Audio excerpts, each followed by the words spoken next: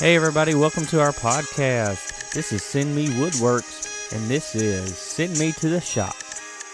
Today's show is sponsored by S1E Woodworks, making your dreams and ideas come to life. Welcome everybody to another episode of Send Me to the Shop. I'm your host, Scott Davis, and let's get going with this episode. Today is part 2 of tools. So we're going to kind of talk a little bit more detail of what we use in our shop, how we're using things in our shop, and just the overall tools that we use.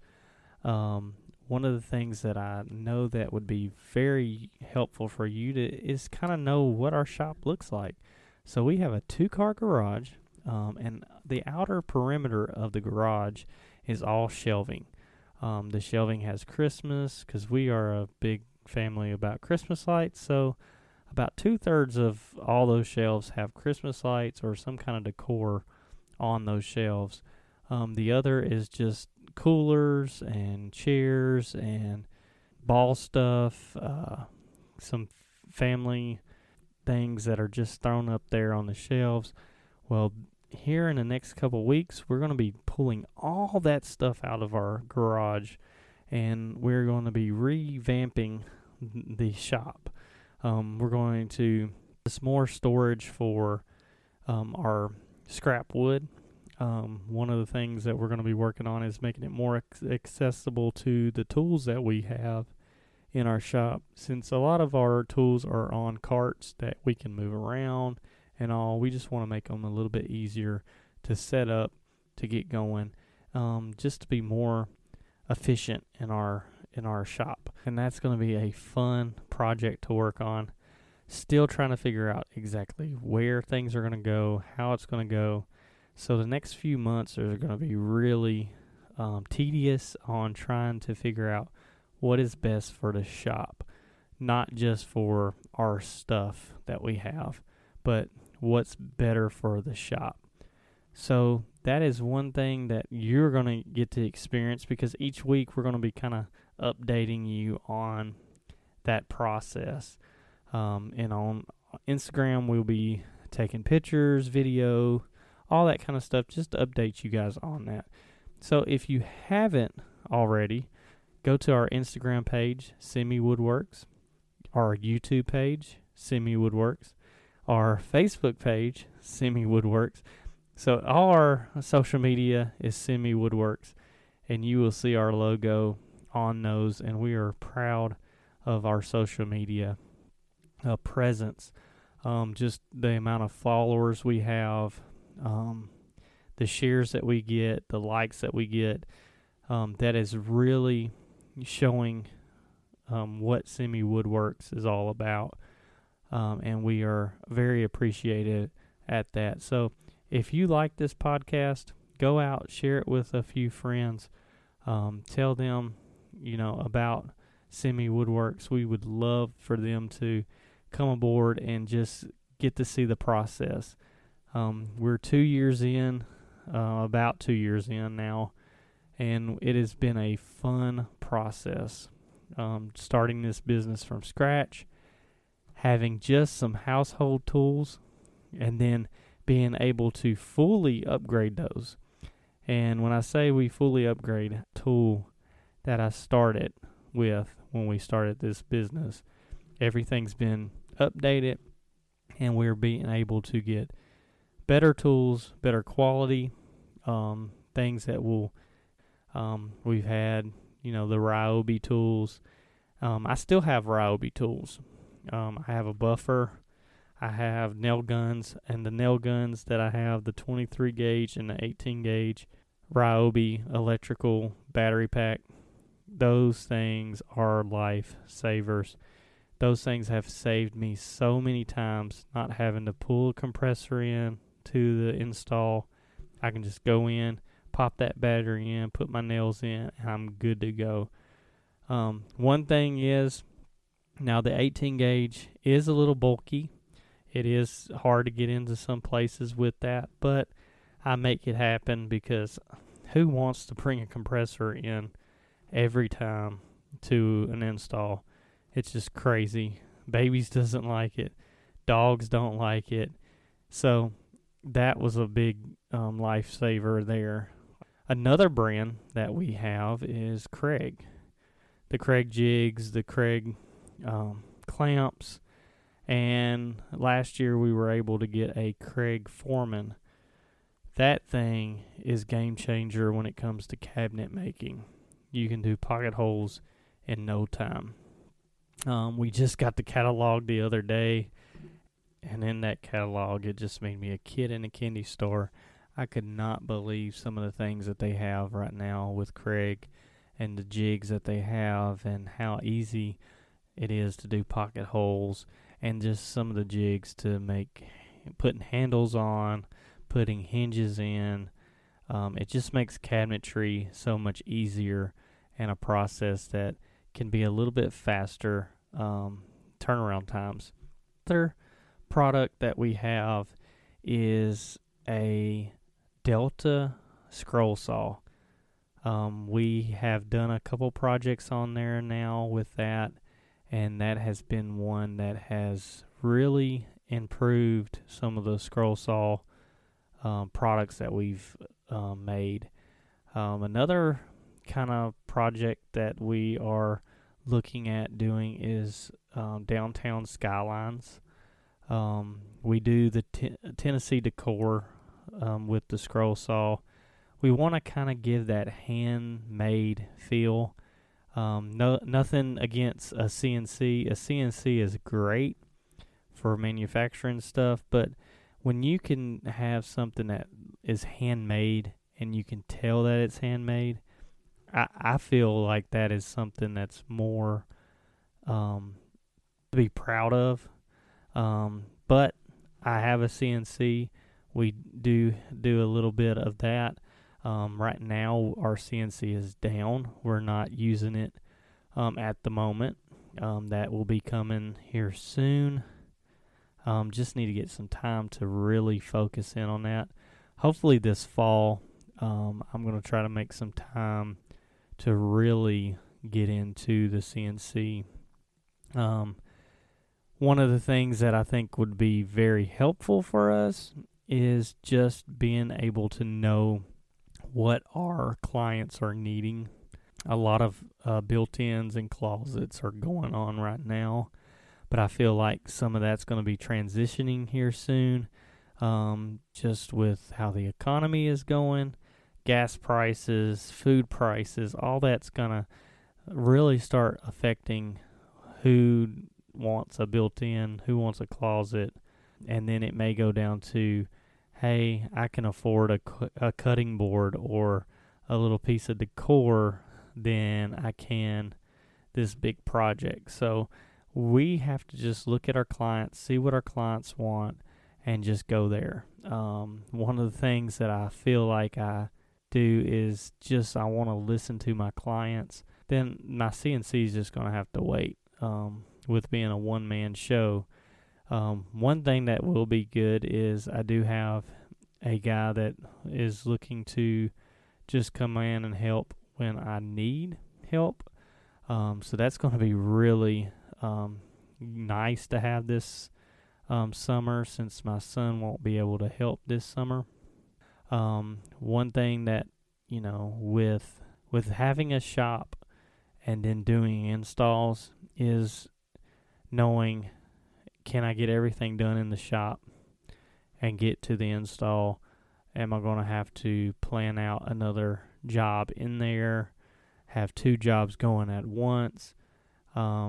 So a lot of planning is happening in our shop. When we talk about tools, I got to know what tools need to stay in the shop, what tools need to go to the truck. That is a big thing. Getting to somewhere and not having the tool I need because it's at the shop and not in the van. So eventually I would love to have double. So have van tools, have shop tools. We are working on that. That is a process that's just going to take some time. And then, so one of the items that I really enjoy using is DeWalt. That has become kind of my main brand with my drills, my bandsaw that we have, the multi-tool impacts. If you have never used an impact before, that will change your life when it comes to doing some of your drill and game changer. So we've talked about Ryobi, we've talked about DeWalt, Craig, Delta with the scroll saw. Another tool that we're wanting is a bandsaw. I've been looking at bandsaws, what would be good for our shop, size. I've been seeing some 9-inch. I've been looking at some 13, 14-inch. So it's just trying to figure out what would be best for our shop. With the remodel happening, that's going to help with knowing where is it going to stand. Is it going to be on a cart? Is it going to be a one that is standing in the shop at a certain area? Dust collection is going to be rehauled big time in this renovation. We have new hoses. We're trying to figure out exactly where we're going to have it setting, how we're going to run the hosing.